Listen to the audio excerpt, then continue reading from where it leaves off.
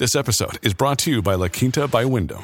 Your work can take you all over the place, like Texas. You've never been, but it's going to be great because you're staying at La Quinta by Wyndham. Their free Bright Side breakfast will give you energy for the day ahead. And after, you can unwind using their free high-speed Wi-Fi. Tonight, La Quinta. Tomorrow, you shine.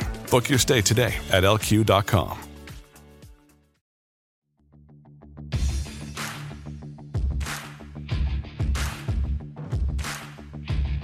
Hey, I'm Ryan Mallory, and this is my Swing Trading the Stock Market podcast.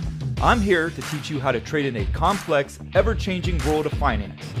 Learn what it means to trade profitably and consistently, managing risk, avoiding the pitfalls of trading, and most importantly, to let those winners run wild. You can succeed at the stock market, and I'm ready to show you how. This episode is brought to you by Shopify. Whether you're selling a little or a lot, Shopify helps you do your thing, however you cha-ching. From the launch your online shop stage, all the way to the we just hit 1 million orders stage. No matter what stage you're in, Shopify's there to help you grow. Sign up for a $1 per month trial period at shopify.com/special offer, all lowercase. That's shopify.com/special offer. Hey everybody, this is Ryan Mallory with Swing Trading the Stock Market. In today's episode, we're going back to the emails. I'm answering your questions. In today's podcast, we are talking about too much profits. Can you make too much profit on a trade? When do you know when too much profit has been had and you just need to go ahead and exit out of that trade? For the purposes of this email, we're going to call this guy Boomer. And that's actually a name he asked to be called. So typically I give a nickname out to anybody writing an email, so I'm not using their real identities. Typically it's a Florida redneck name, but I'm always open to other suggestions. Boomer writes, "Hey Ryan, I love your podcast. It's very informative to me as a new trader. I recently moved from my paper account on TOS, that's Thinkorswim, to actually trading real money. One trade in particular was a trade on NEX. I found a good bullish engulfing candle pattern at the bottom of a downtrend. Once I got into the stock, though, I found myself constantly watching the price action. I ended up selling way too early, broke even, and now the stock has made a rally. How do you keep up when your money is on the line? How do you know when you've made enough profit? Thanks so much. You can call me Boomer for the podcast if it makes it on there. P.S. I'm trading a very small account." Well, Boomer, you're on the podcast. So what am I drinking today? Well, I tell you what, I've been buying too many bottles of like trashy bourbon and some probably too much money of good bourbon too. But I went and got one of these subscriptions to a company. I'm not going to use their name because they don't sponsor me, but they send like shots of different bourbons. So it makes it a little bit easier on me. Well, for this one, I got a delivery of this whiskey rye called Few. Now it looks pretty good. It has a nice dark color to it, but man, when you take a whiff of this sucker, you do pick up some ethanol, but the flavor is not bad. Now, I don't enjoy eating pears, but when you drink this stuff, you definitely pick up on some pear notes, man. I'm telling you, it's very strong. It's a very dry whiskey. You get a lot of like citrus, a lot of spice, and it's not overpowering at all. I would say that this is a better version of Basil Hayden. Could I drink this every day? Yeah, I probably could. I think it probably get old after a while. It's not like one that you can just always go to like Buffalo Trace or E.H. Taylor. This is one that probably would get tiresome after maybe a couple months of drinking it on the regular. Scale of 1 to 10, I struggle whether or not to stay in the high 6s or creep into the low 7s, but I think I'm going to creep into low 7s, give it a 7.1.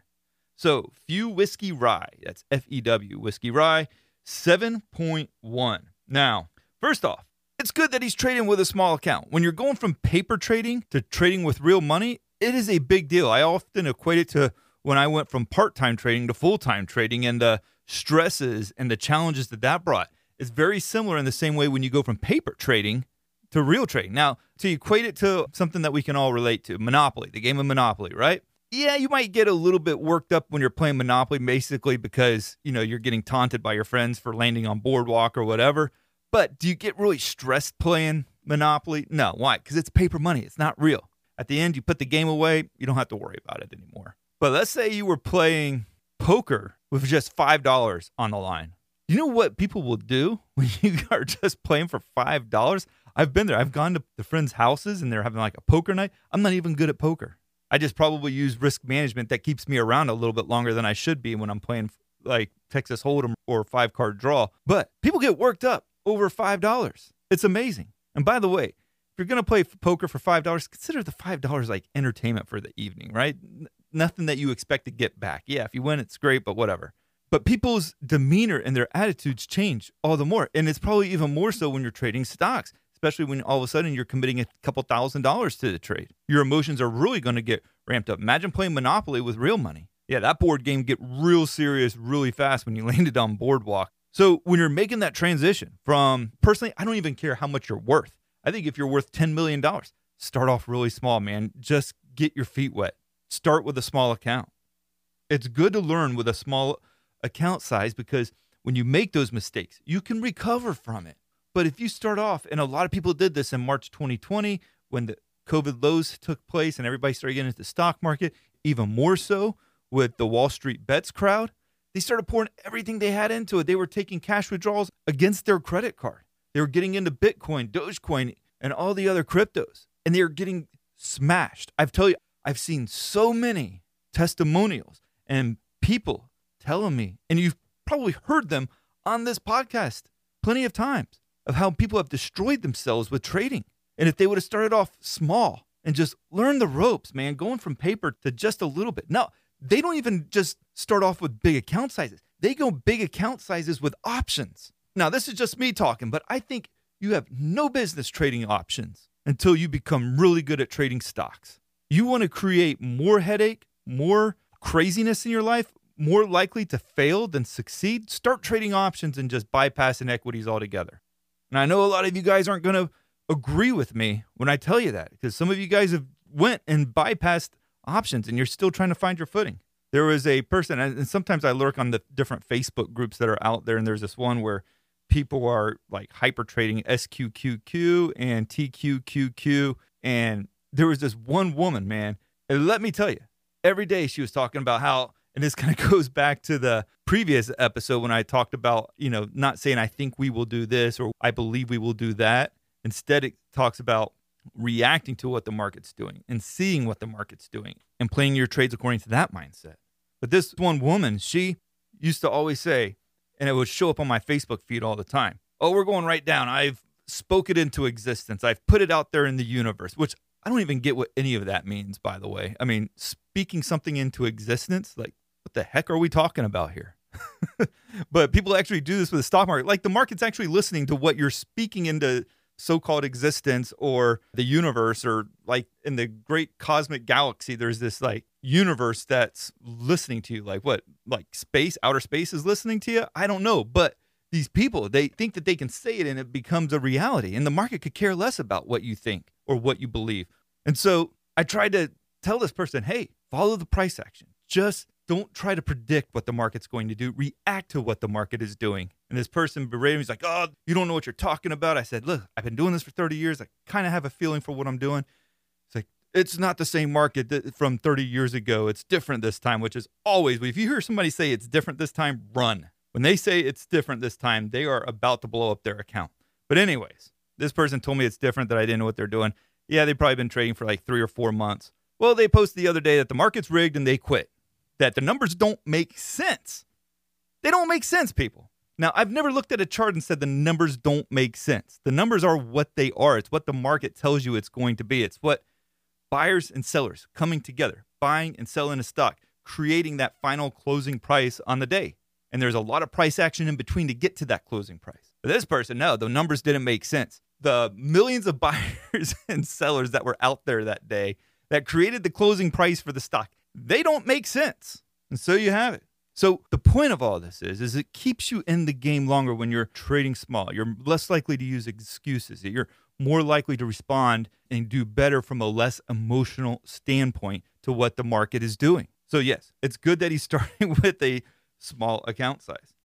When you need mealtime inspiration, it's worth shopping Kroger, where you'll find over 30,000 mouth-watering choices that excite your inner foodie. And no matter what tasty choice you make, you'll enjoy our everyday low prices, plus extra ways to save, like digital coupons worth over $600 each week. You can also save up to $1 off per gallon at the pump with fuel points. More savings and more inspiring flavors make shopping Kroger worth it every time. Kroger, fresh for everyone. Fuel restrictions apply. Now, the second thing that I picked up on, got into this stock, NEX. It's an oil company.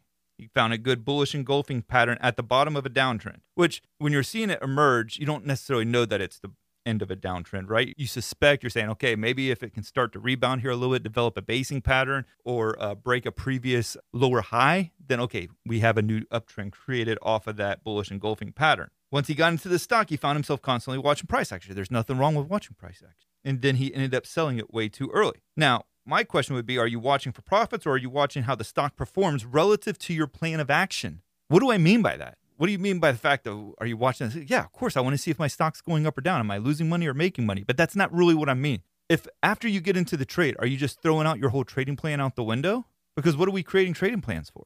Just to say we did it? No, you got to follow your trading plan. Yes, there's times where you move up the stop losses or you go ahead and say, hey, something's not working right here on this trade. It's breaking below some key support levels. I'm going to go ahead and raise my stop loss. And then you end up getting stopped out a little bit higher than where you originally got out at. That's one thing. But when you're just saying, what's going on? I'm not making money here. I'm getting out. People can work themselves up into a tizzy by watching a stock. And here's the other thing. What time frame are you watching it on? I have on my charts, I mainly look at the daily all day long. And I also have a 5-minute and a 30-minute chart on there, or a 5-minute and an hourly. I usually switch between the 30-minute and the hourly chart. But a lot of people will look at the 1 minute. And believe it or not, there's a huge difference between the 5-minute and the 1 minute. 5-minute is not as volatile as the 1 minute, and it gives me a kind of a good idea of how the market's flowing throughout the day. 1 minute's absolutely bonkers. It will put on some of the biggest candles you've ever seen that on a 5-minute chart doesn't really look that big, but on a 1 minute, it can look massive, and it can spook you out of a trade. As swing traders, we can do ourselves a huge favor by not engaging in the 1 minute chart. Rarely, if ever, do I look at a 1 minute chart. I can't even remember the last time I looked at a 1 minute chart. They're really irrelevant. But when you start looking at those candlesticks and what they're doing, you start equating that with profits and losses, and then you start making decisions off of it rather than following the plan that you originally set out with.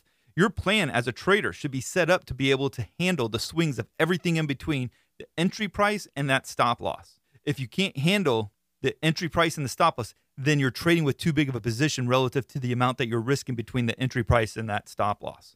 Then that means you need to be taking smaller positions.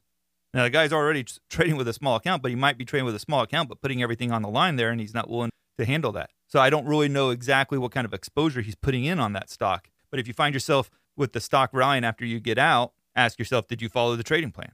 If you didn't follow the trading plan, then you have nothing to blame but yourself. But now, if you follow the trading plan, you get stopped out and it goes back up. What are you going to do? Are you going to get mad? No, you followed your trading plan. That's going to happen in trading. I think a lot of people think that they shouldn't be frustrated by trades, that they shouldn't be disappointed in how a trade turns out, especially if they did follow their trading plan. But it's au contraire.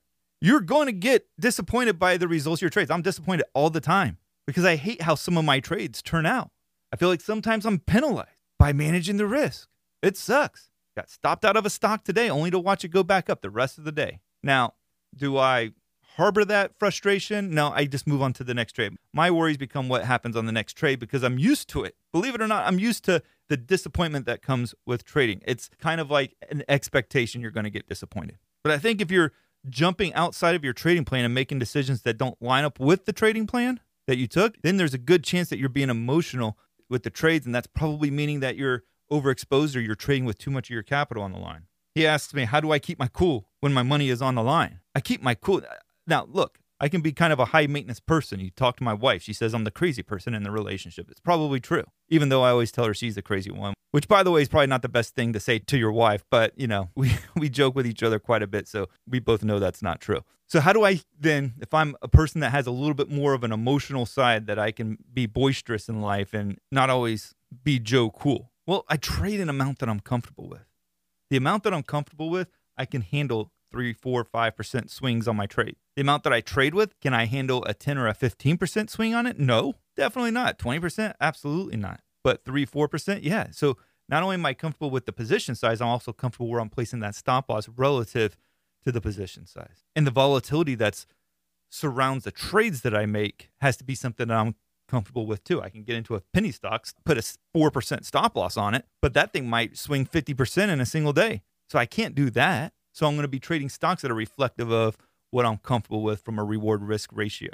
You know, remember this too. If you get out of a stock and the stock goes back up, without you in it. Nobody likes that. But guess what? The market doesn't even know that you were in it.